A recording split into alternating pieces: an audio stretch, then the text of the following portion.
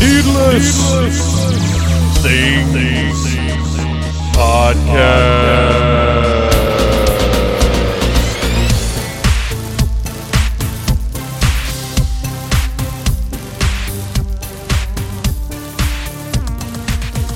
Hey, Phantomaniacs! Welcome to the newest episode of the Needless Things Podcast, where we talk about toys, movies, music, and all manner of pop culture dorkery. I am your host, Dave, and it feels good to be back on a regular basis, doing this every Friday.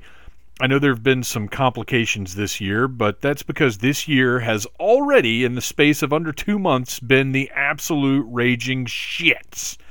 For those of you who may not know, I have had a kidney stone since January the 14th. It is now February the 11th as I record this, and so I had one, and then it turned out that I had two, and that one had found its way out. And now the other one, as of February the 11th, is still lodged in me.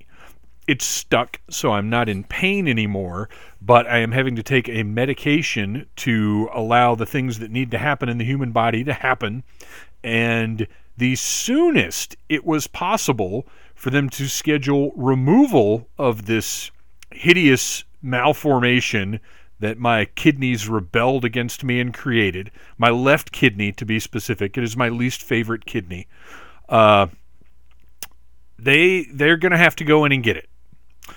And they go in where you think they go in. And March the 10th is the earliest this could happen because my urologist is booked. And, well, actually March 3rd. But, of course, the only day of the week, the only 2 days of the week that I work every single week are Wednesday and Thursday. For the foreseeable future. Which brings me to a whole other issue of scheduling and what's been going on with the show. When I made the plan to start releasing the podcasts on Mondays instead of Fridays, it's because I was under the impression that I was going to be off every Monday and Tuesday. So I would record Monday night and then put everything together and just put it up. So technically it would be coming out Tuesday probably, because chances are it would come up at, around midnight. But it would let me devote only one night to doing the show, which would be very nice for me and for my family. Well, I have not had a Monday off aside from the week that I was out passing the first kidney stone in excruciating pain. I have not had a Monday off since the beginning of the year, because that's how my life works, folks. You make a plan, and God looks down and says, "That's what you think, Buster Brown." So, yeah, that's what's happened. And I also came to the realization that if I plan to record and publish on Monday, then if something happens where somebody can't record or we can't do the episode that night, then it really causes a big problem. So everything is back to Fridays, same format as before, where the first Friday of the month, Audible Interlude is going to be on Friday as well now. The first Friday of the month is going to be Audible Interlude, and then the other Fridays will be regular Needless Things episodes. Once things get back to normal and we can hang out again, then we will go back to 4 Needless Things a month, or a new Needless Things every week, and then Audible Interlude as its own show, as an extra. But for the time being, as long as I'm having to record this way, I can only record once a week. It was different when the commentary crew could come over one night, and that counted as a recording night, but it was also as a hangout night, so it was a different kind of thing. Anyway, so the bottom line is, even though I have not had a Monday or Tuesday off, I have also not had a Wednesday or Thursday off. That scenario has not changed. And of course, the only day that my urologist does surgery is Wednesday. So initially they tell me March the 3rd, and just with the way I would have to take days off of work, that was not ideal, because I'll tell you right now, I don't want this guy sticking probes and implements and whatever else up my penis canal and then going right back to work. So I had to put it off a week so I would have more days off for myself and my penis, which I am told will be bleeding for a couple of days to recover from this horrible, invasive nightmare that's happening to me.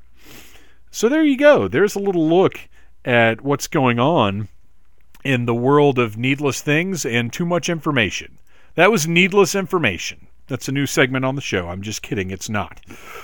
What else have we got to talk about? This to me, even though we did do episode 351, this to me is kind of the first regular episode back, and I'm excited because it really is back on track. Back to Friday. Still recording Monday nights, but now I have the leeway of editing time, whatever else. And by the way, I've got to mention that this week's episode was edited, not this portion, but the meat of the show, was edited by Mr. Noel Wood because we had a last-minute idea that it would be great to do a love songs episode for Valentine's Day.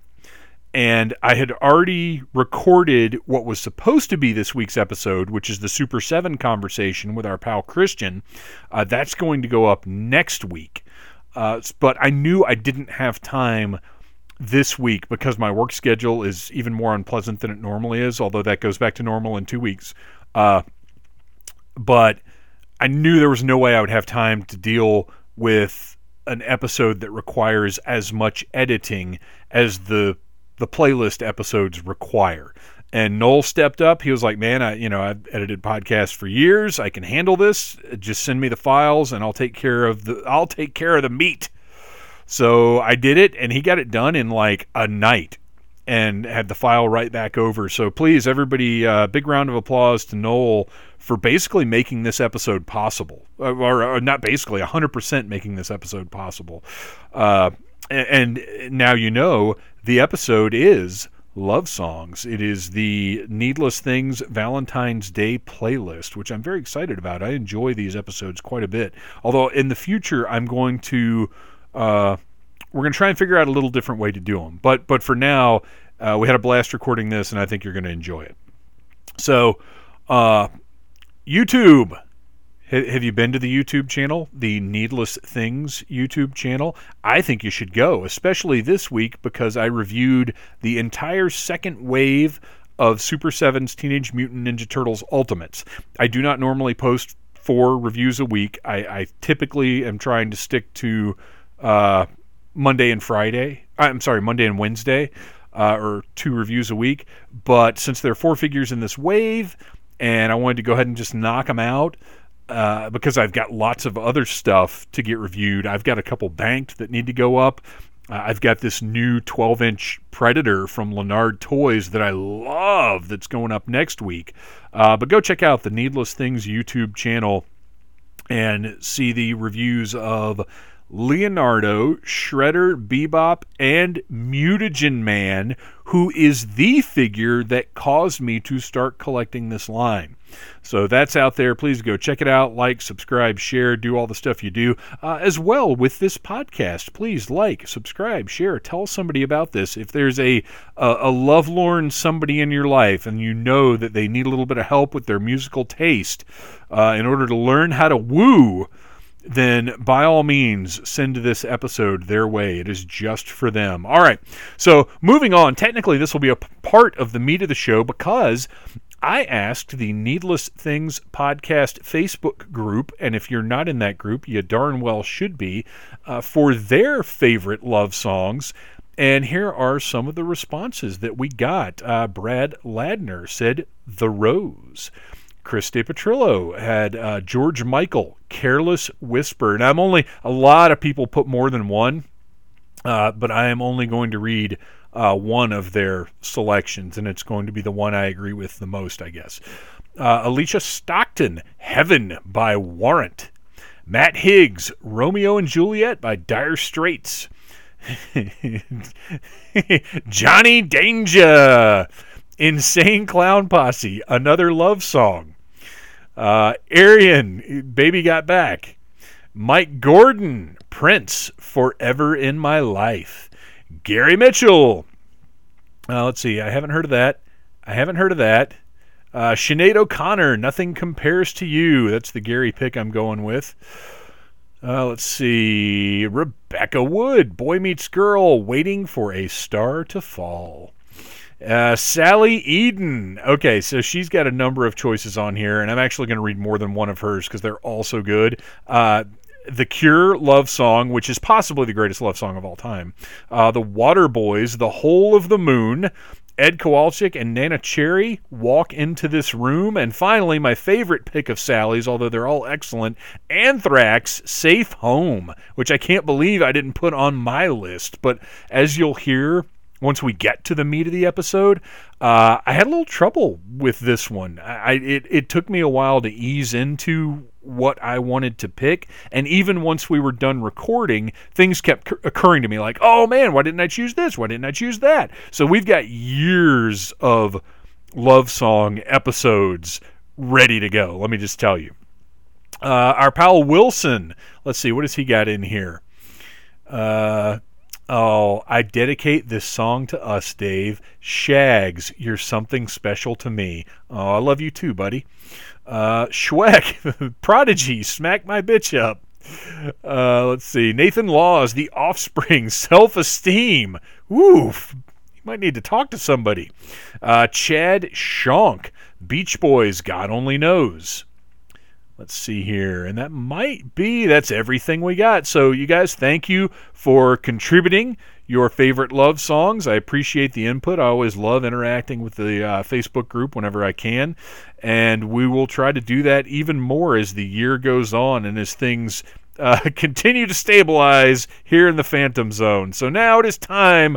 Open up a bottle of Cavassier or I don't know, whatever romantic people drink. I have no idea. Crown Royal, maybe? I don't know. Get your inflatable pool full of $240 worth of pudding. Whatever it is you need to do, lay back with your loved one and listen in as we give you the first official Needless Things Stupid Cupid playlist.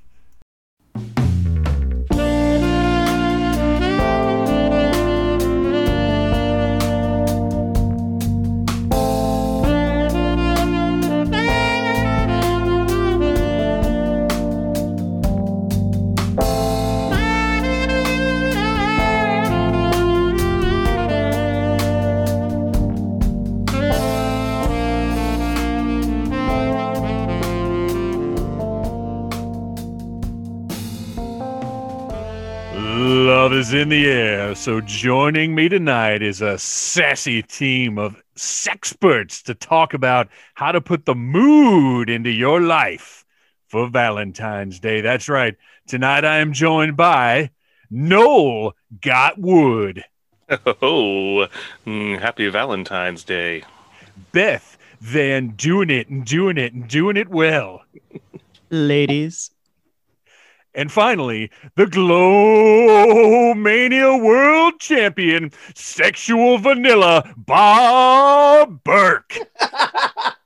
I have nothing witty to reply to that. And I am Dirty Dave. And tonight we are going to be putting together a playlist with which you can entice the object of your choosing into many satisfying Valentine's Day activities. Are you guys ready to talk about the music that will flood the basements and drop the drawers? Oh yeah. I'm already moist waiting just to talk about this. So well, I am going to once again invoke my host's privilege to go first, because this song is without a doubt on every single one of your lists. There's no way it can be denied. We're going to kick it off strong with I am a man who will fight for your honor. I'll be the hero you're dreaming of. That's right. I'll take you to my castle far away. The Glory of Love by Peter Cetera. The greatest ballad of all time featured in the Karate Kid Part 2, but originally written for the closing credits of Rocky 4.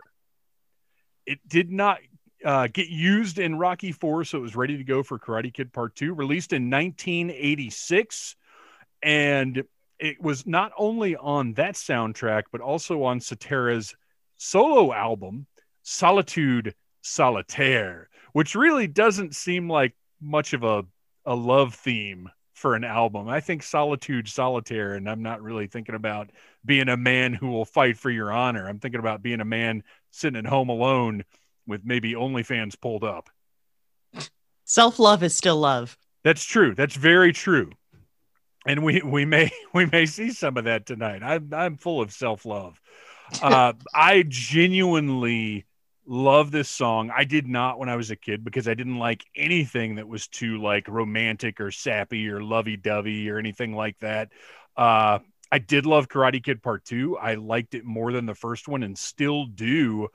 But now this song is what really, really puts that movie over the top because it is powerful. Peter Cetera's voice is one of the most beautiful, sensual things in the history of the earth. And I can listen to this song every day, all the time. Now I have embraced sappy, lovey stuff. And this is, I think, one of the best. How do you guys feel about Mr. Cetera's contribution to the filmography of the history of karate? I love me some Karate Kid, and I actually just watched season 3 of Cobra Kai, where they revisit some of the themes from Karate Kid Part 2. So song has kind of been in my purview recently as well. If they don't bring this song back in some form for Cobra Kai, especially after, spoiler alert, having Chosen on the show. Yep. I just feel like, well, not just Chosen, the cast, some of the cast of Karate Kid Part 2 came back. Come on. What are you doing, Cobra Kai? Give me some Peter Cetera or even somebody covering it. Whatever. I just need some version of this song. Yeah, I'll throw in like I absolutely love like ballads and like love songs, and like anytime you get a good album that has like that one sappy like ballad on it, that's usually my favorite track on the album. And this is no exception. Like you're right when you said this is definitely one of the greatest like love song ballads of all time. But I will say I know it's from Karate Kid, but I do not associate it with Karate Kid. It's almost like misplaced in a way to me. Oh, see that to me, it's I am a man who will fight for your honor. That's the whole theme of Karate Kid Part 2. It goes right along with it. I'll agree with you there. Yeah, it fits right in there. And that's what I just related to in 1986. This song was huge. It was one of those inescapable 80s tunes. Like you go to the water park or play putt-putt or something, and it's there. It's playing over the PA. I think that's a lost phenomenon, too, is that there were many movies released in this time because movie soundtracks were so much more of a thing then, obviously, than they are right now. Yeah. And you would often have a theme from and then an alternate love theme from the same movie. And I believe this was billed as the love theme from the Karate Kid Part 2. Yeah, I think that was the parenthetical at the end. And that was the other thing is that these songs from these soundtracks would chart on Billboard. I mean, they'd be huge hits. So let me ask you a quick question now. So I didn't know that it was originally slated to be with Rocky IV. I didn't know that. I didn't know that until today. Okay, so we all pretty much just learned that information. Let me ask you guys this: knowing this now, do you think it's a better fit for Rocky IV or Karate Kid 2? Yes, I think it fits both because Rocky is a man fighting for America's honor. Ralph Macchio is a man fighting for a single lady's honor. I think it works for both. I think they should go back and edit it into Rocky IV and every other movie. Rocky IV is too full. There's too many great songs already in Rocky IV. Yeah, that's a fair point. Which one is Rocky IV? That's Ivan the Drago. one where he defeats communism. Oh, okay. Sorry. And James Brown shows They're up. all the same. It's the most Lundgren-esque of the Rockies. Apollo dies in the ring. Oh my God. Oh, well, now you've spoiled it for me. Now there's no reason for us to watch it. Oh, it's like the best one. Come on. Hearts on fire. All right. Any more? Yeah. Right. Oh my gosh. We could Can we just do a whole show on Rocky about IV? that. Actually, I think we have to wait because I believe our good friend Chad Shonk is starting a Rocky podcast at some point. I think it's just a Rocky IV podcast, actually. It's just about Paulie and the robot. Yes. So we're gonna wait for that. And any more thoughts? Number one. Any more thoughts about Glory of Love? Good pick. All right, and it's time to move on. It's a good way to start the game. To Mr. Bob Burke. Sexual vanilla here.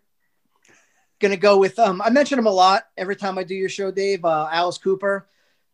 He usually throws a ballad on every album he does, and 2011 was no exception. He did a sequel to his album Welcome to My Nightmare called Welcome to My Nightmare, and it featured this ballad.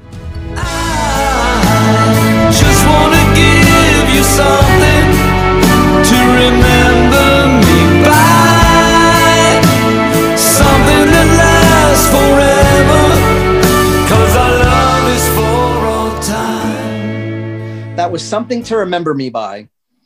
And the basic premise of this album is it has the character going back into a nightmare, and throughout the nightmare he actually encounters the devil, who he ends up falling in love with. The devil's a female in his nightmare, and he falls in love with her, and she's trying to kind of thwart him and get him out of the way and everything.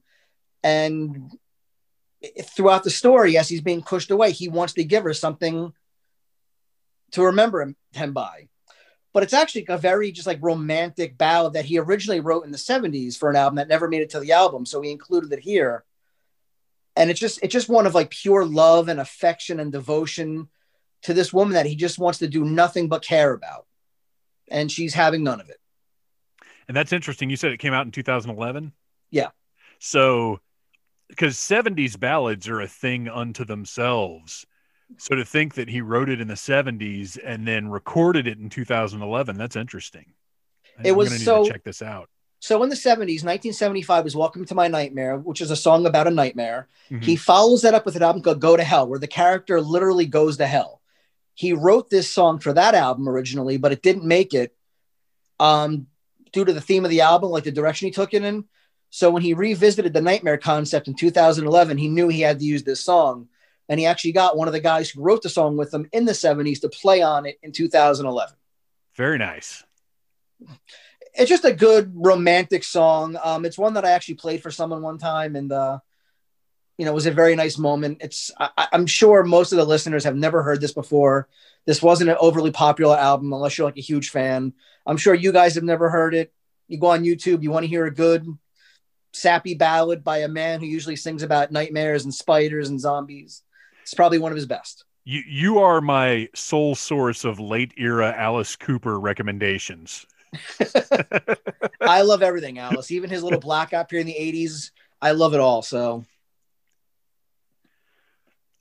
all right. Well, since you are correct, and none of the rest of us have heard that yet, it is on the playlist now. Let's move on to Noel. What is your first pick? All right. Well, my first pick comes from the year 1986. This is from the debut album of this band that I first discovered watching Nickelodeon in my younger years on the show Nick Rocks. My first pick. When you're following an angel, does it mean you have to throw your body off a building? Somewhere they're meeting on a pinhead, calling you an angel, calling you the nicest thing.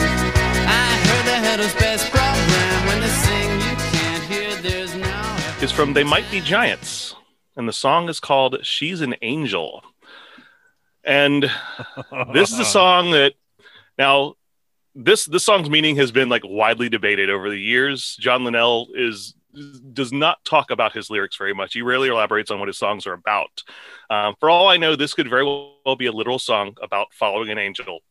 But to me, I've always felt this song is about a man who is just in disbelief about this woman that he meets. She's so perfect to him. She's an angel. And so he's in denial that this is real life. One of my favorite lines from the song is, "These things happen to other people. They don't happen at all."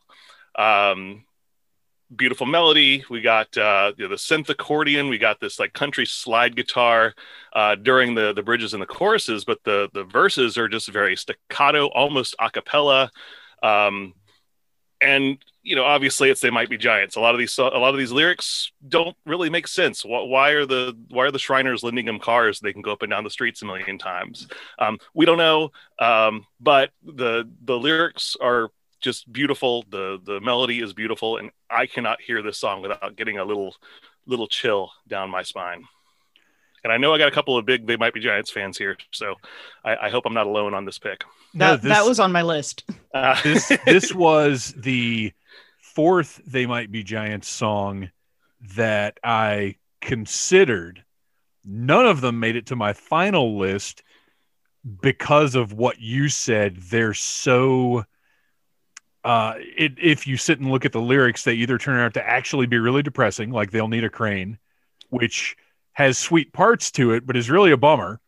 Yeah. Or like this one where it's so esoteric that I don't know. I didn't, they were too open to interpretation for what I wanted for this episode. But I will say this, it's one of the strongest singular narratives of a They Might Be Giants song. Absolutely. Like you can, to a certain extent, follow a story with this one, whereas others jump around so much you can't really ascribe anything to them. Like you could almost write a play based around this one. I want to see the movie that's based on this. Yeah, actually, I think they made it. It was called Wings of Desire, and later they remade it as City of Angels with Nicolas Cage. Oh, wow.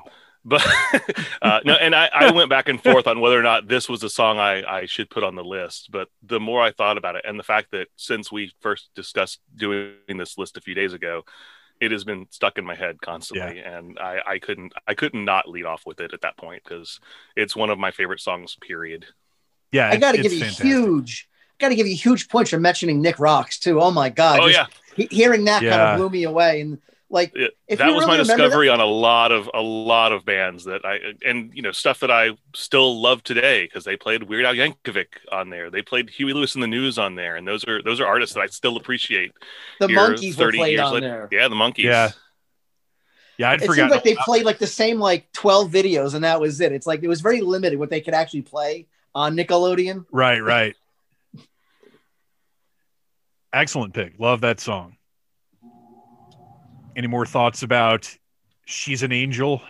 No, I'm just glad Noel got to it first because if he hadn't, I would have. And for all of the reasons you said, Noel. Good. Well, and now you've got another pick. All right. Well, which is convenient because now you don't have to use that one. So you get to use something else from your arsenal, and you can do so right now because it's your turn. All right. Well, not being a Peter Cetera fan, I'm picking a different kind of pop song. And that song is...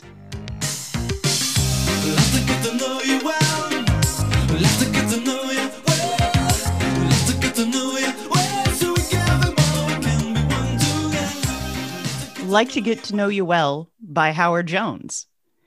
Because if you don't love Hojo, you are dead inside. This was a 1985 song that I believe was just released as a single. And I'm a huge Howard Jones fan. Saw him in concert 2 years ago, back when, I don't remember. There were concerts once upon a time. He still puts on a fantastic show. I think I probably first heard this song when I saw Better Off Dead because it is used during the falling in love montage of John Cusack and the French girl, whose name I always forget. But it is a fantastic, upbeat, happy love song, and there are very few of those on my list, so I thought I'd go ahead and get that one out of the way. I know the song. As a matter of fact, I think it's on one of the Living in Oblivion compilation albums. But it's not coming to me right away. I wish we were doing it live where we were playing them as we discussed them. I wonder if there's a way to do that. I'm gonna have to look into that for next time. Yeah, I'm working on my Administrative Professionals Day playlist, so get on that. My gosh. I gotta say, you guys are kind of blown, like you guys are blowing me away a little bit because, like, of course, the 80s was probably like one of the greatest eras for this kind of music. Like the 70s and 80s is probably tops for this stuff. And that is nowhere where I thought. Like like my entire list is mostly like newer things from artists that I love. And it's like, I don't know why I didn't go to 80s for this, because literally every 80s song is like this. Well, and that's great though, because we're all pulling from different eras. And I found myself kind of stuck initially in sort of the same rut until I started. I don't know. This was a weird one to put together, to choose things and figure out what I wanted. But now I've got a massive list. I'm good for like 5 years. And now it's like, now I got more in my head though, because now I'm thinking 80s, and it's like, do I call an audible and kind of change something up? Do I go with what I got in front of me? I'm not sure now. Oh, well, you got to mix it up. That's just tough. That's what I did. All I've got is my list in front of me. I don't know for sure until we get to it which one I'm going to choose, but I do know my next choice because I can go no longer without mentioning it.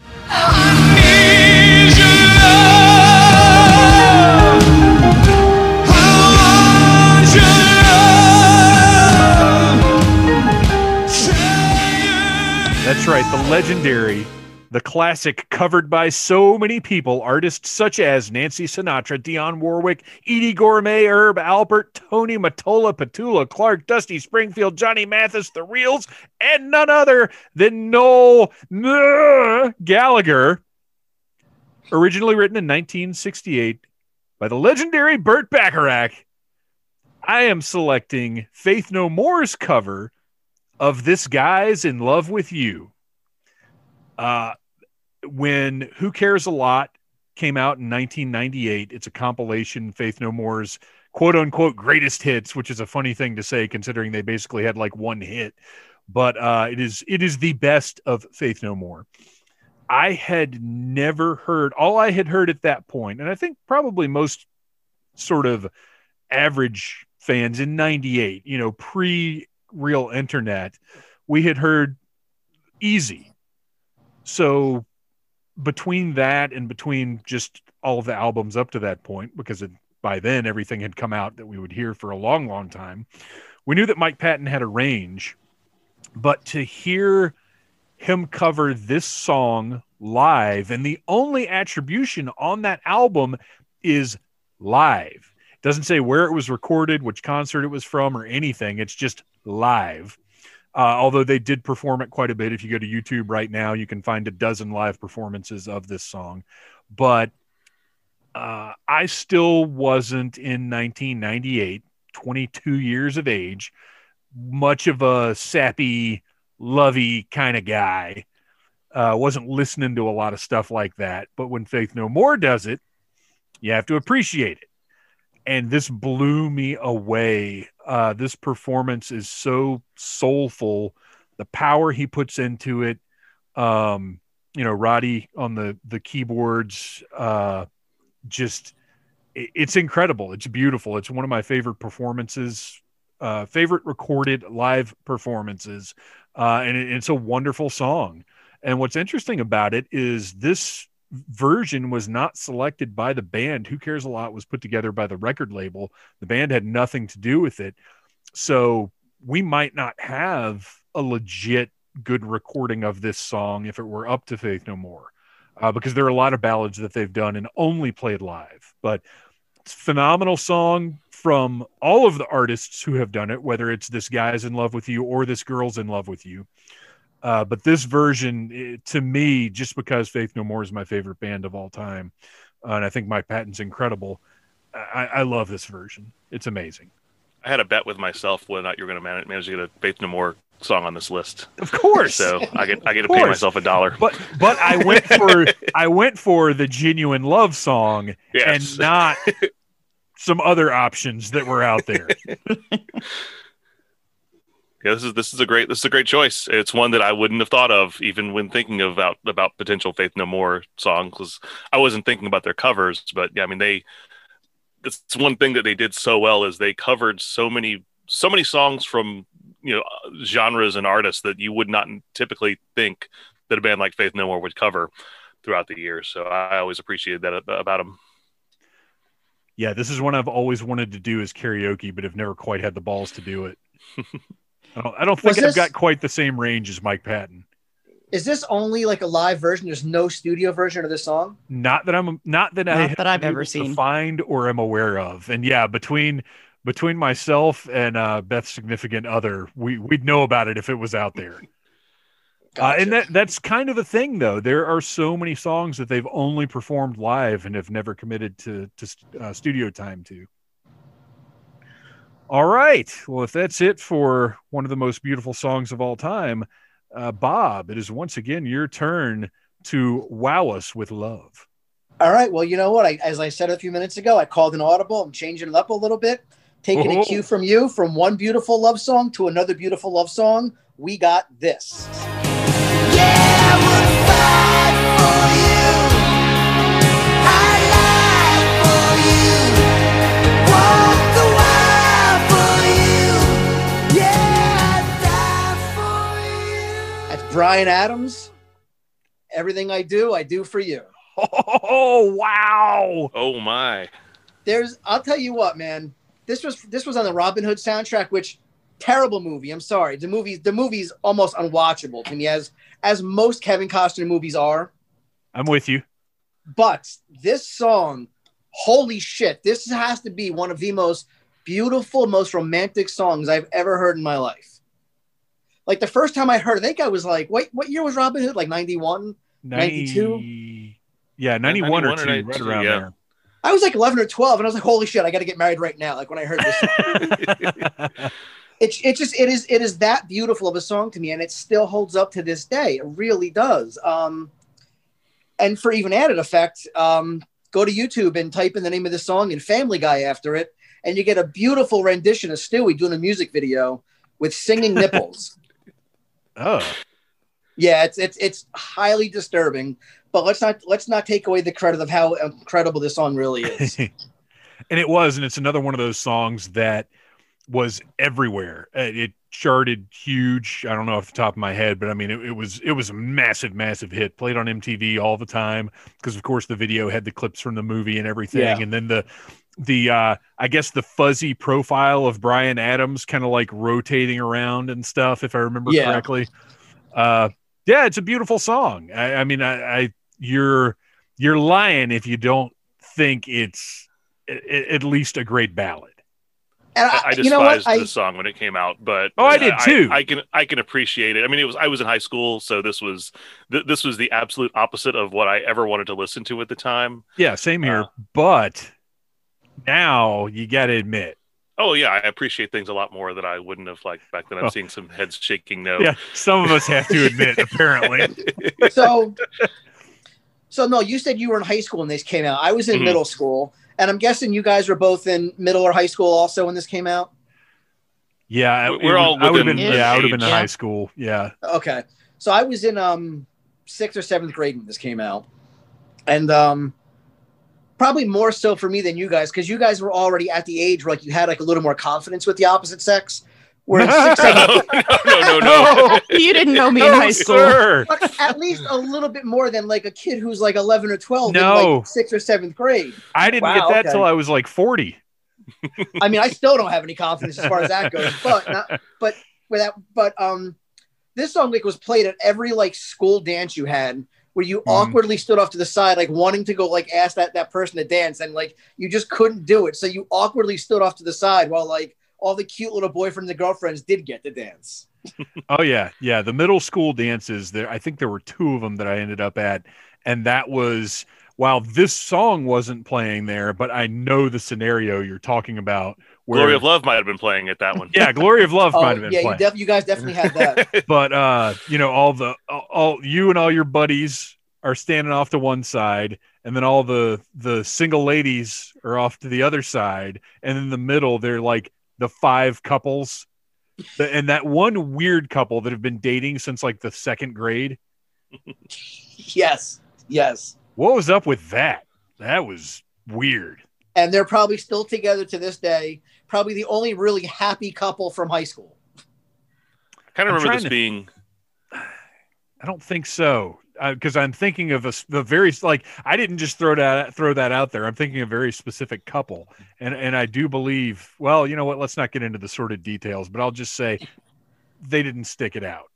I was going to say, I kind of remember this being a comeback for Bryan Adams, because I think that's right. It seemed like it seemed like forever since he was a big name, because it was like 85, 86 when he was really huge.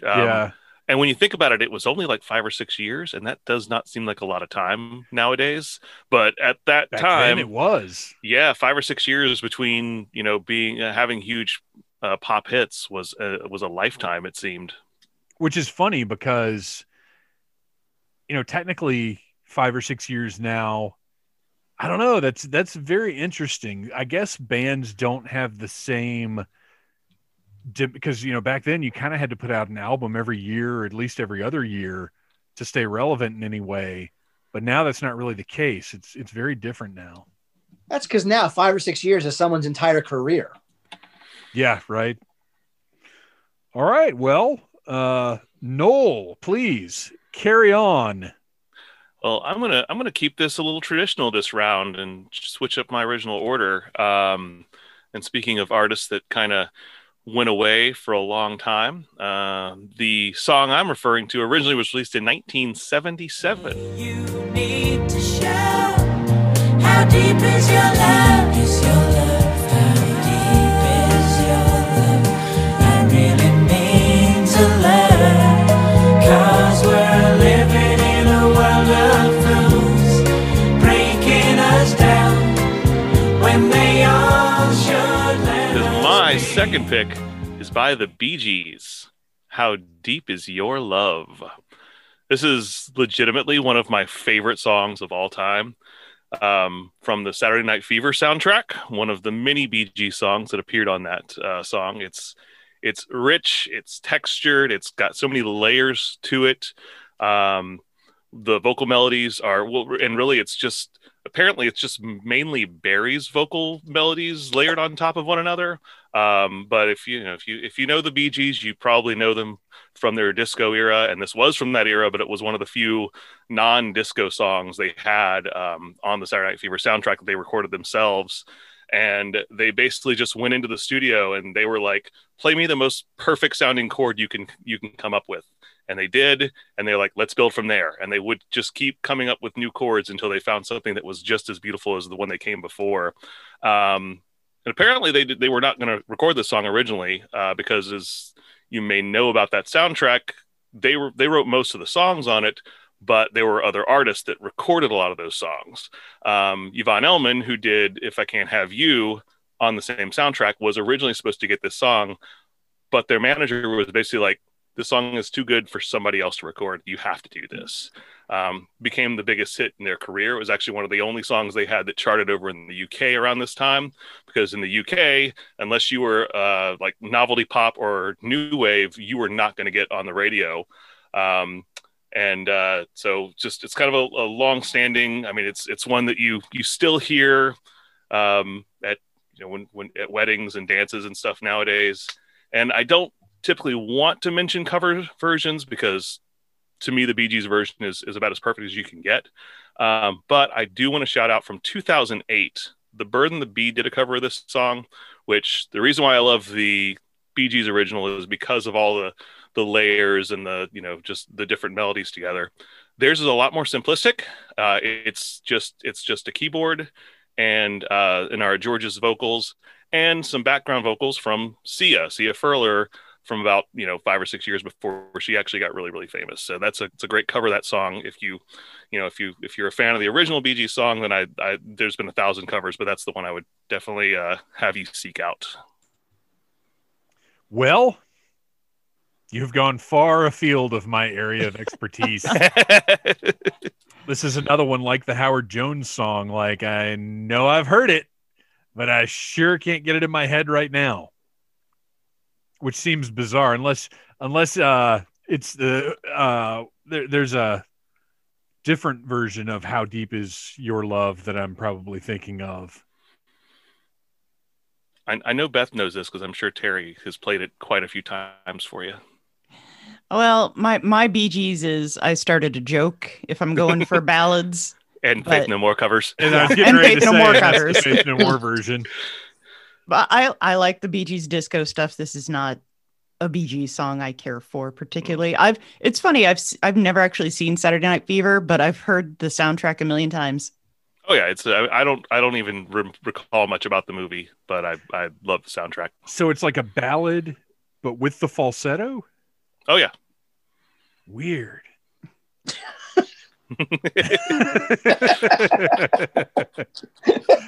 Well, you just blew Dave's mind. I thought this was a universally known song.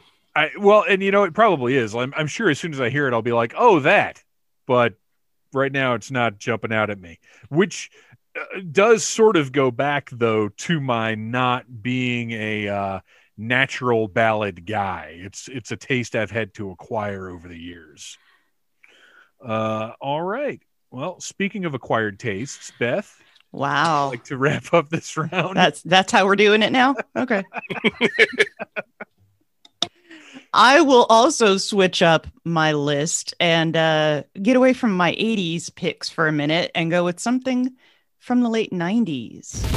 You make me hard when I'm all stuffed inside. I see the truth when I'm all stupid-eyed. The arrow goes straight through my heart. Without you, everything just falls apart. My blood wants to say hello to you. My fears want to get inside of you. And that is Nine Inch Nails' The Perfect Drug. Taking it dark now, because you knew I would. It sounds like it's an upbeat song, at least at first, but no, it is not an upbeat song at all, because if you listen to the lyrics, this guy is slowly being destroyed by a woman, and he's kind of okay with it. Yeah, I can relate. And he's pretty okay with his destruction. It's a super upbeat song, though, and the drums on that song kick ass, and I'm not just saying that because I'm married to a drummer and have to listen to drums, but it's a fantastic song.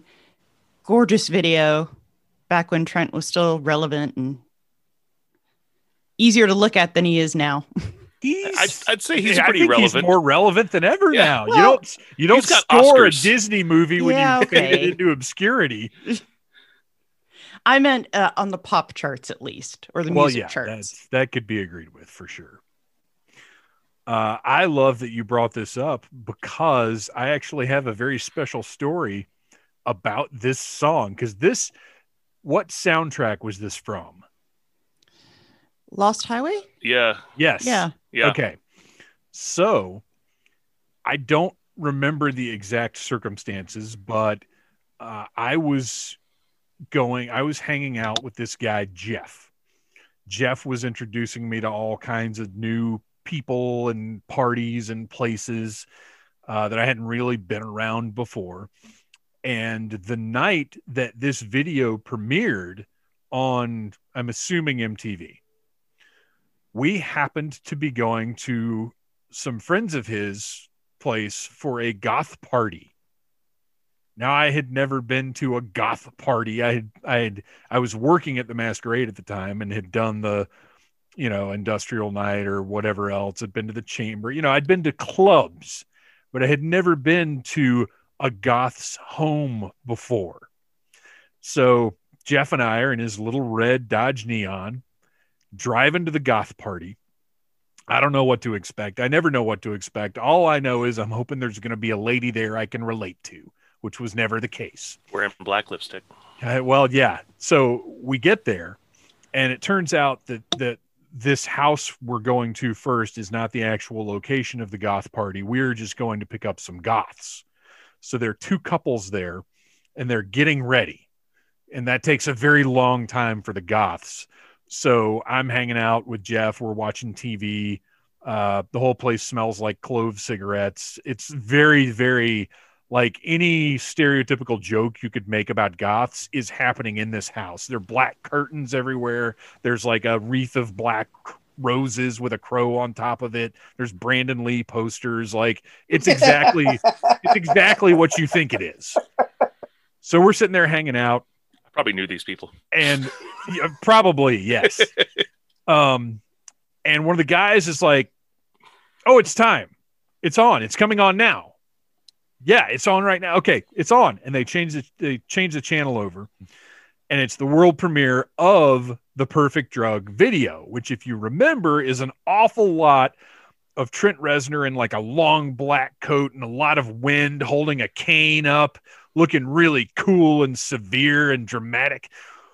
And we all sat just engrossed. I got to enjoy this video with its intended audience in their purest form. And it was very exciting for me. I enjoyed it. And yes, this is a fantastic song. It's not one I would have put on this list, but it's a great choice. And I'm glad I was able to share my memory of my very gothic experience. It's not one that I would have ever thought of, but knowing Beth as long as I have and remembering your reaction to the song when it was first relevant, it's not surprising at all. You know, love is different things to different people. Yep. All right. Well, with that, it is time to move on. And speaking of different things for different people, this is a song for the ladies. But fellas, listen closely. Sometimes you got to squeeze. Sometimes you got to say please. Sometimes you got to say, hey, I'm gonna fuck you softly. I'm gonna screw you gently. That's right. You don't always have to fuck her hard. In fact, sometimes that's not right to do. Sometimes you got to make some love and fucking give her some smooches too.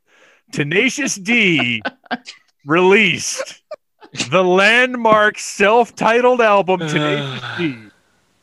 And this song, Fuck Her Gently, is one of the greatest love songs of all time. Now, I almost chose Double Team from the same album. Or Kielbasa. But this song it's hilarious. It's rude. It's sweet. Like it's a ballad in a way that only Jables and Rage Cage could present it. This album was really the way that I discovered Tenacious D. I wasn't aware. I mean, I knew who Jack Black was, obviously. We'd all seen Waterworld and Mars Attacks by this point. But this album is where I really got to know Tenacious D. I hadn't seen any of the HBO stuff. Were they actually on Mr. Show? Well, I know Jack Black was a couple times. I don't remember if they appeared as Tenacious D. And I don't think they did. I think they were able to spin the Tenacious D stuff that they did on HBO from him being on Mr. Show. So I didn't know anything about him. And our pal Arian knew all about him. And I was working at a record store at the time. And when this album hit, it was huge. We couldn't keep it in stock. It was selling out, which is wild it's a comedy album. I mean, it just is. But when you throw Dave Grohl into the mix, you've got something pretty special. And this song is, to me, the whole album from beginning to end is incredible. But to me, this song is the standout because it is both a hilarious comedy song, but also a genuinely well done ballad all in one. And there's a video out there animated by somebody who I shall not name because they have since fallen out of favor with me after I discovered some sordid things about their past. But you can go check the video out, and it's pretty funny too. This is the song that is like universally loved amongst everybody who I've ever met that's heard it before. Like I have heard some of the most surprising people I could ever think of just breaking out and just belting out this song in chorus. So and you know every word. By the second time you've heard it, you know every word of the song. This is another one that would never have occurred to me, but as per my last pick, this is absolutely the perfect song for you. Like this is one that if I had thought of might have been my first choice on this list. Well, and that's what's so fun about this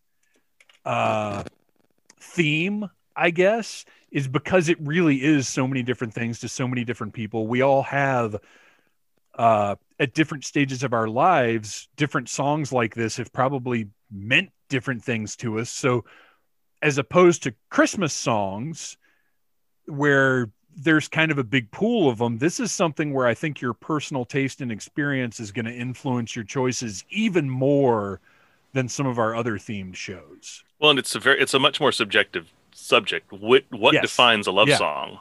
Yeah. Because that's one thing I was going back and forth with, was like, does this count? I don't know. Well, that eliminated a lot of songs on my list. I mentioned They'll Need a Crane before, and that was the one that I really thought about whether or not I was going to include, because I really, really wanted to. But in the end, like I said, it was too much of a bummer. As much as it fits in a way, it just didn't make it. Whereas this one is just an uplifting romp. All right. Well, let's move on. Bob, what is your third pick? I don't know how I can follow that. No. 70s band Cheap Trick had a lot of hits early on in their career, then kind of fell from grace a little bit and kind of had a couple failures in a row. But in 1988, they released this song. Wherever you go, I'll be with you.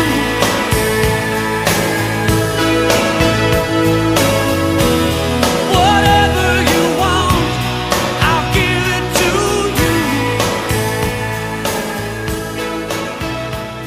That is The Flame from 1988's album, The Lap of Luxury from Cheap Trick.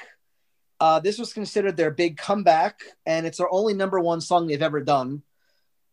This is probably, like, I'd say my top 5 favorite ballads of all time, easily. Like, to the point where, like, I own Lap of Luxury, but then, like, I seeked out just buying, like, the Greatest Hits album just so I can have, like, another version of it. I bought it on iTunes. Like, every way possible to buy this song, I own it. Just like, I love it that much. You know why I can't get on board is because my mom fucking loved this song. Loved it. So it's already everywhere, but then I get home from school and it's there too. I'm just like, okay, no, done. Never want to hear Cheap Trick again. It's so good though. And like Robin Zander's always had one of those kind of like melodic, like slightly depressed voices, but you can really hear the emotion and like the genuine love he has for this person he's singing about in this song. And that's what really like resonated with me. It's like to be that in love with someone. It's like, you can hear it coming through the lyrics. And a lot of times like power ballads like this, they come off something very fake.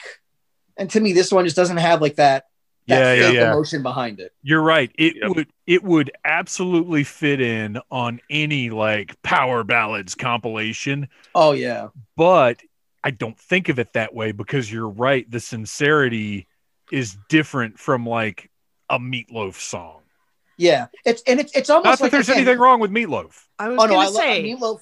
There's emotion in a Meatloaf song. Yeah, but he is very operatic. So everything that he does to me is very performed. It's very bombastic, theatrical. And this is. There's nothing over the top about I would do anything for love. You are wrong. Not at all.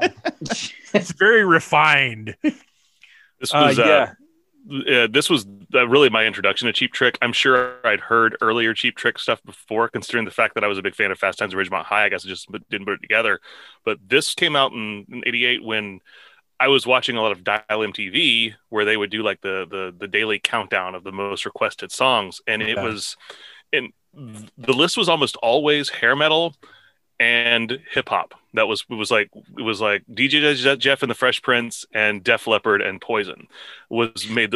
And then this song came out and it was a huge power ballad. And really it was, as somebody who's still kind of appreciating power ballads and big rock stuff like that, I loved this song and I wound up buying this album right away. And as soon as I heard their cover of Don't Be Cruel, I fell madly in love with Cheap Trick at that time. That's an awesome cover too. Yeah, but that's where I first heard them, and I didn't realize it until you said it just now. I hadn't even heard "I Want You to Want Me," or hadn't connected it to anything, that cover of Don't Be Cruel was where I first was like, oh, Cheap Trick. They're a band. They're a thing. I need to look into this. But yeah, this is one I still crank every time I hear it come on the radio. You have to. Yeah, And, it's top tier. And again, getting back to his voice too, like Robin Zander has a very specific voice with his songs and his singing, but it's almost like his voice kind of like breaks in this song a little bit. And it's like he sings outside of his comfort zone with the song. And to me, that's what really gets the emotion across, why it's just so like unique and special compared to almost anything else they've ever done, even up to this day. Absolutely. All right. Noel. All right. So coincidentally enough, I'm going to stick with the same year for my next pick, 1988. So for my third pick, one Saturday I took a walk to Zipperhead. I met a girl there and she almost knocked me dead. Punk rock girl, please look at me. What do you see? Let's travel around the world, just you and me. Punk rock. Probably the biggest single of their career from the album Beelzebubba. This is the Dead Milkmen's Punk Rock Girl. Oh. Which is probably the purest nursery rhyme level song about boy meets girl, teenage love. If you're not familiar with this song, it's a narrative structure. Protagonist meets a girl at a very famous Philly clothing store, which has changed its name because it was very racist at the time. Asks her if she's taken. He then takes her out to a pizza place to get some hot tea. They then go to a shopping mall. They mock the shoppers there. They have to go hide in a record store from the security guards. They try to buy some Mojo Nixon records. They don't have any. Then they have to zoom away in her stolen car. It's fun. It's clever. They find a million ways to rhyme the word girl in the most amazing way. And even though the object of his affection is a criminal and a miscreant, there is a certain innocence to their courtship that I've always just loved. So I will never not love the song Punk Rock Girl. I love the song. Haven't we all kind of fallen for the wrong person at some point, though? Over and over again. Like, I almost had a Buzzcock song on my list because of that. Yes.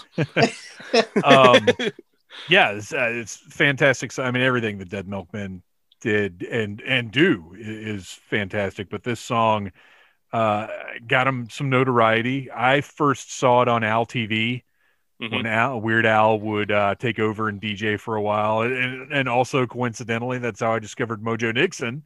Yep. If you don't know Mojo Nixon, your music channel could use some fixing. He don't work here. But yeah, it's a beautiful song, and Joe Jack Talcum, that's where the innocence comes from. Yeah, because no matter how sardonic or cynical he's being, his voice and his, I don't think you can really call it a character because it's him, but the person he is when he's performing, there's a sweetness to like everything they do, no matter how ridiculous or messed up it is. And there's a lot of punk bands that kind of have that dynamic where you have one singer who's a little bit harsher, and then you have one singer that's a little bit more sweet and melodic. You go back to the Clash, had Joe Strummer, and you had Mick Jones, and then you have Rodney, and you have Joe Jack Talcum, and this band Blink-182 does that. There's a bunch, or not Blink, there's a few other bands that kind of have that same dynamic that throughout the years. And so but theirs is so much more because they're not your typical punk rock band. They were a lot more comedic. They experimented a lot more with like pop music and stuff, and even some electronic music throughout their years. So they went in a lot of different directions. But this is their most popular song, and I do love pretty much everything they ever did throughout the years. But there's a reason why this song is as popular as it is, because it's you can't hear this song and not be in a good mood. So okay, I've got a joke, but we've got to make sure that everybody has shared their thoughts about Punk Rock Girl. I feel exactly the same way. And it wouldn't have occurred to me, but Noel, you know how much I love Dead Milkmen. So perfect pick. And I agree. Rodney could not have sung this song. No. It would not have worked at all. It would have been very angry about a punk rock girl. So good choice, Noel. So to segue, the pressure is on you, Beth. And I'm going to be very disappointed if you haven't chosen something from Depressed Commode. Because you'll dance to anything. By Communards. By Public Image Limited. I still don't know who Naked Truth is. I have searched for 30 years. That band does not exist. I was like, God, am I that lame that I don't know who these bands are? I know who all the other bands are. No, I picked somebody that I'm surprised did not get picked already, but I may get some crap for picking this particular song, but you guys had 3 rounds, so tough luck, suckers. My last pick is... I'm not too woman, I'm not too man.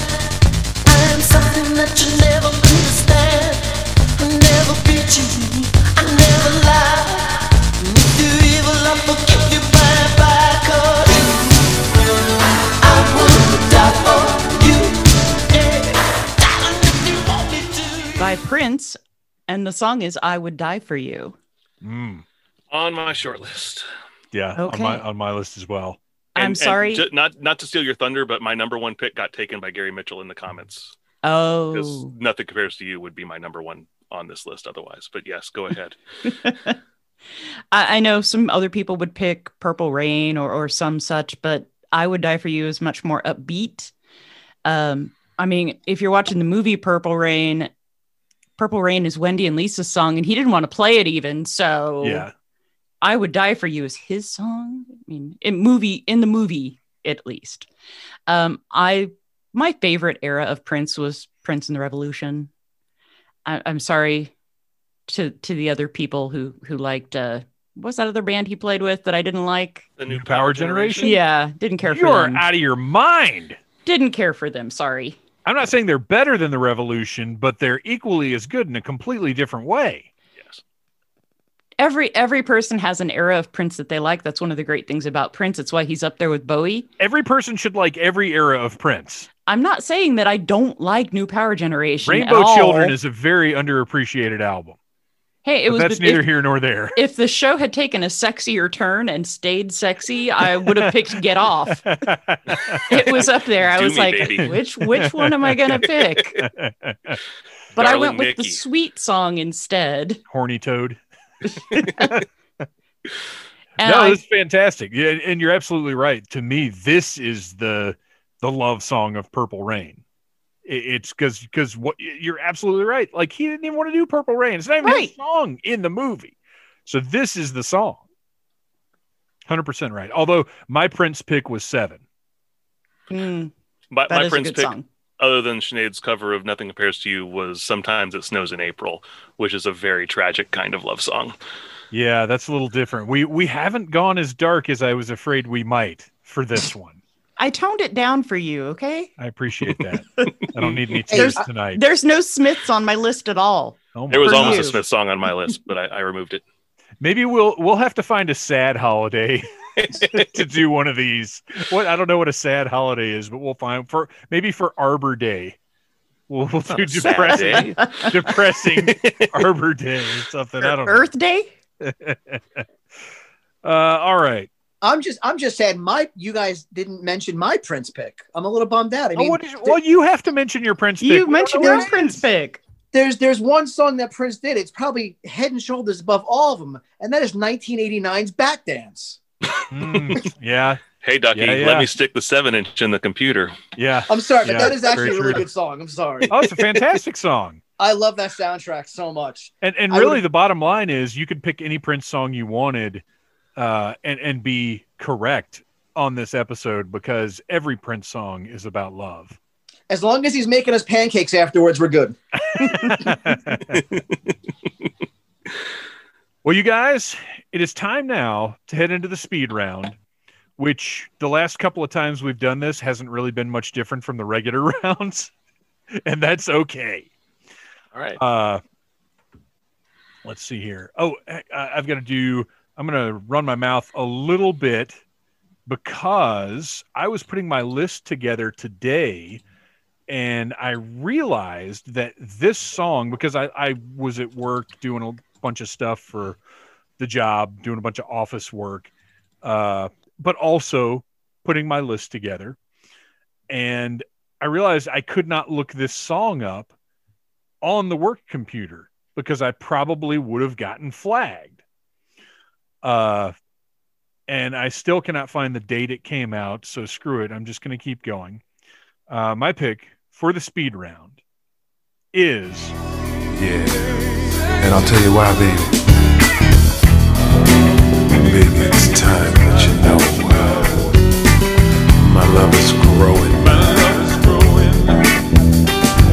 And I just can't pretend anymore, because my love is showing. Oh, that's right. It's sexual, baby. Oh, by Mr. Jim Johnston. Mark Henry's theme song, Sexual Chocolate. Yes. There is no denying the quality of this song. Whether you like this as wrestling entrance music or not is irrelevant, because James A. Johnston created a perfect Barry White clone song for the incredibly hilarious Mark Henry gimmick of Sexual Chocolate. And I think it's one of the best theme songs Johnston ever released, just because, one, it was so far outside of what he was doing at the time, because literally every other theme was jing jing jing goom goom goom goom goom goom jing jing jing, like, you know, a Jim Johnston song when you hear it. And this was way different, and it really showed that he had more than just those crunchy guitar riffs to work with. And I love it. It's hilarious. And when I think of Mark Henry, even though he's had so many other successes in his career, and actually later on came back to really probably have his best run after the Sexual Chocolate gimmick, I love it. I love that he went along with it. It showed this was an instance where, to me, you know, Vince McMahon likes to take people and put them in sort of silly or uncomfortable gimmicks sometimes to test them. And I feel like Mark Henry passed the test with flying colors, and a lot of the thanks for that goes to this eminently enjoyable theme song. Completely agree with you there. Don't forget, during this era too, they paired him with The Godfather, because The Godfather had hose. Yes. So they would tag team, and The Godfather would let Mark Henry bang the hose. And then not long after that is when he ended up with Mae Young. And if you ever watch any, like, I watched an interview with Mark Henry, and he said, like, that was probably one of his favorite eras, putting aside the giving birth to the hand thing. Yeah. Because working with Mae, he said he learned more about wrestling and the business working with her than anyone else. And she really, like, took him under his wing and really, like, taught him all the little things. And that would later lead to him, like, becoming a world champion. It was Mae is really what helped him get to that level. I think the somebody's going to get their ass kicked era of Mark Henry is a direct result of his time with Mae Young. At 100%. And really getting that insight into how to be a badass that he hadn't really had before. Because he didn't get to spend enough time with Ron Simmons really under that learning tree. By the time he got in the Nation, it was like it was like over so quick. Yeah. By the time I mean, he and Ron weren't around each other for very long. And then he kind of got lost. Like, he had like the team with D'Lo, and then he kind of got lost a little bit. Yeah. And then the Sexual Chocolate came thing, and it was like, it was like you said, it was so good. And then they paired him with The Godfather during the era, even better. Absolutely. I think Rock recruited him right around the time they were kicking out Ron Simmons. Yeah, they got rid of the goofy white guys, and was Savio in at that point? Savio's or was that before? Got kicked out the same time as Crush, and then it became like the more Nation of Islam style group. Okay. So yeah, and Rock brought in D'Lo and Mark Henry. Yeah. And then they got rid of Farouk. I think D'Lo had been there for a while, but this was completely going into a completely different direction than I thought that we were going to go. He was one of the guys in the hats. Yes. But that's a whole other episode. I just wanted to bring up Sexual Chocolate and how fantastic that song is. I had actually forgotten about Sexual Chocolate. I've forgotten so much about our stories. Right. How dare you? I always chalk that up to the era that they decided that Mark Henry was a failure because they were paying him $1 million a year and they just wanted to make him quit. So they gave him all of the worst storylines with Mae Young and Cloudy and whichever the other ones were that were.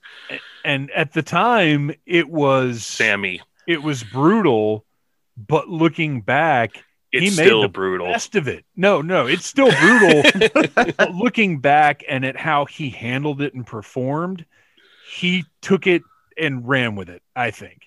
So kudos to him for hanging in there and for doing the best he could with the. And he earned his eventual spot as like a world champion and a Hall of Famer. Not that wrestling's ever been very politically correct, but that era in particular is really hard to watch nowadays. Mm-hmm. Really bad. So good though. Some of it. All right, Bob, what is your speed round, not really speed round pick? That was the longest entry we've had thus far.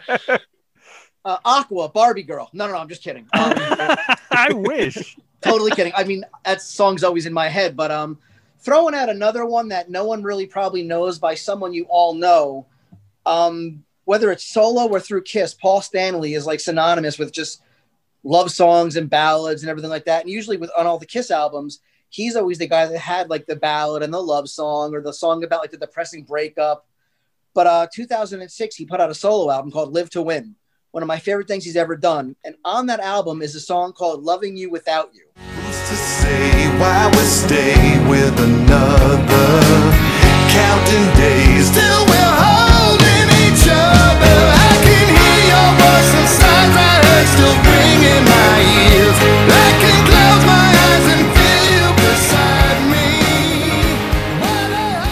It's a song about a long distance relationship. It's a very sweet, emotional song about finding ways to still you love someone so much, even though you're apart, and you have to make the best of it and just take advantage of every moment you have until you can be together. Just one that I might not seem like the type that would love like a love song like that, but it's probably one of my favorite songs that he's ever written or performed. As much as a Kiss fan as I am, this is one. And again, even if you're just casually familiar with Kiss, you've definitely have never heard this. You're right. I haven't. I only know Live to Win because it was in a South Park episode. Yeah.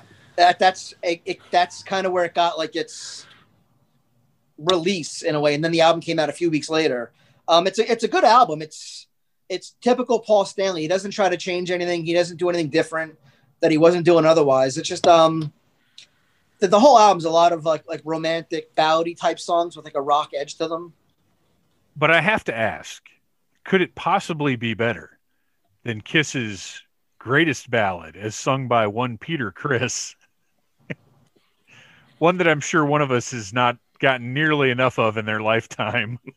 You know, I used to be really upset that there wasn't a song about me. You know, Sarah had a song.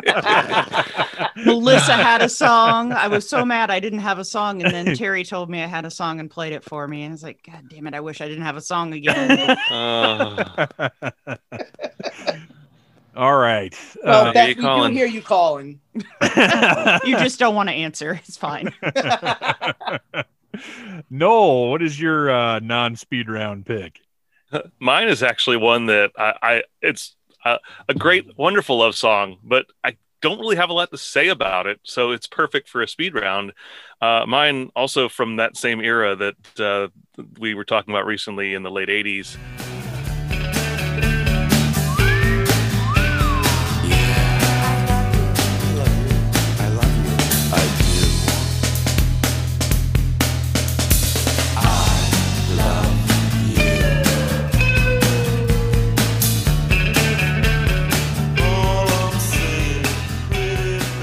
From the Pixies album Doolittle, La La Love You, because I'm going to go through all the lyrics right now that are in front of me.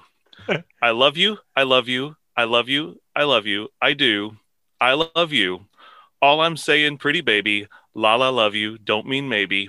All I'm saying, pretty baby, first base, second base, third base, home run. Repeat. That's the song. And it's perfect. Aside from where it got blue at the end, I thought that might be written by Buddy the Elf. It's the only song that Dave Lovering, their drummer, ever sang in the history of the band, and it's fun and it's upbeat and it's sweet and it's got little wolf whistles in it and nice little kind of surf guitar, and it's a neat little song. All right, excellent little chunk of a pick. All right, Beth, you got to bring us home. You got to hit us with something good to close this thing out.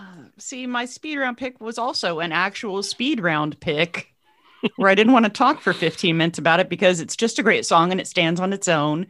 And that song is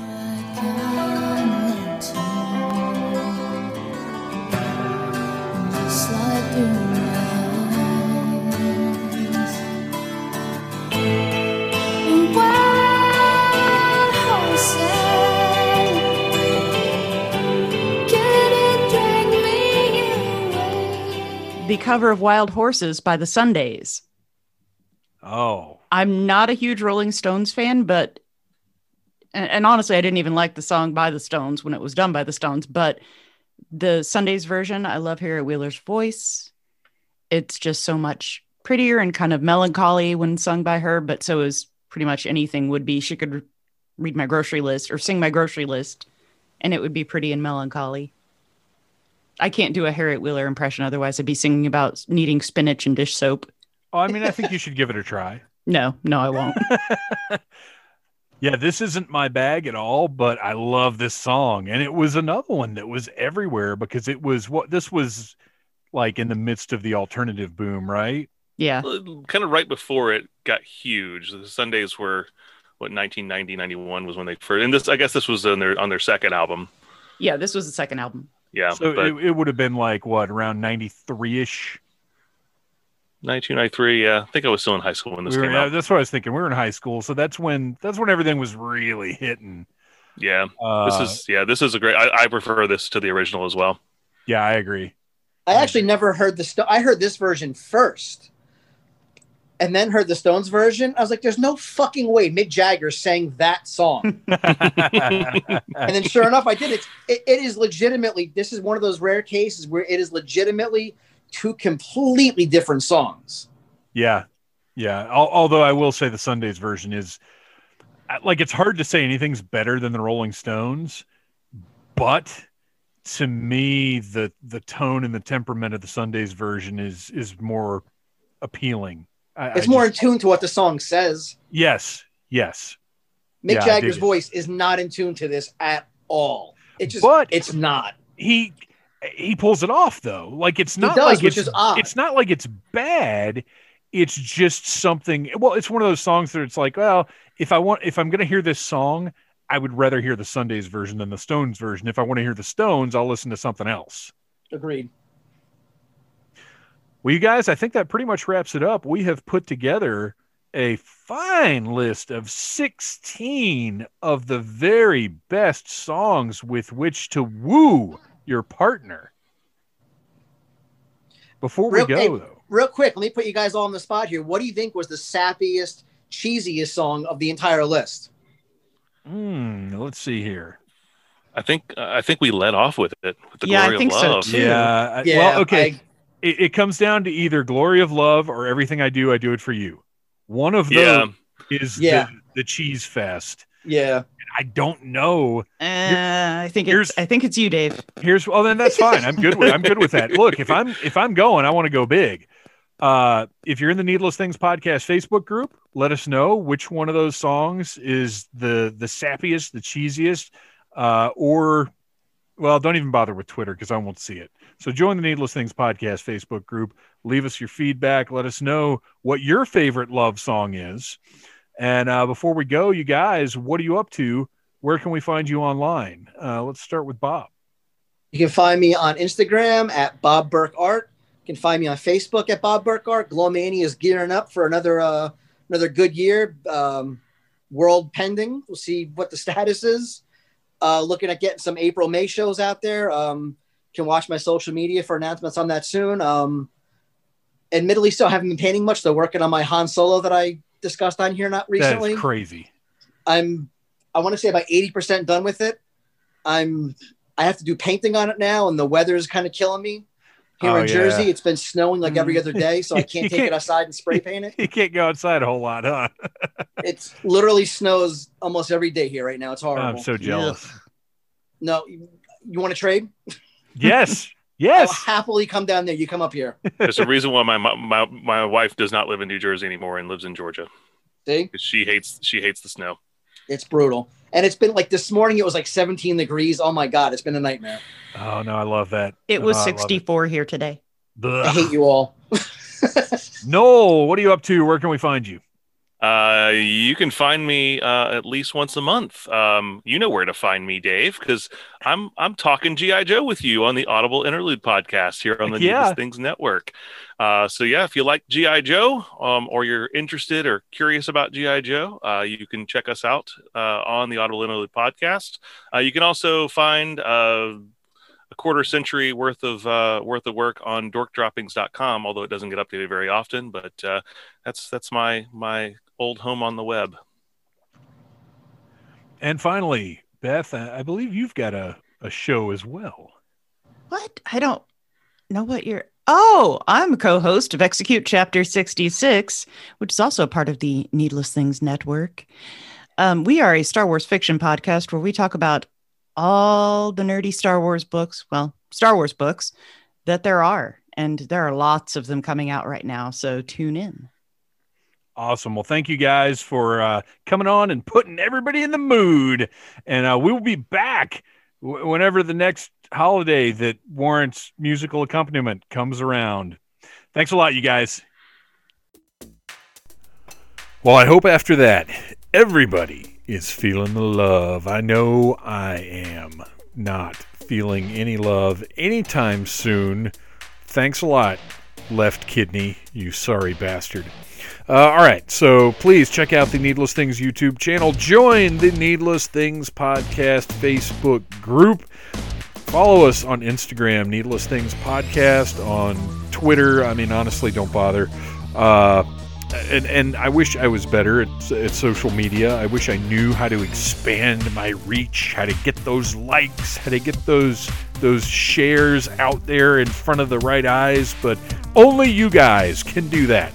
Only you can share Needless Things and get the word out to more people.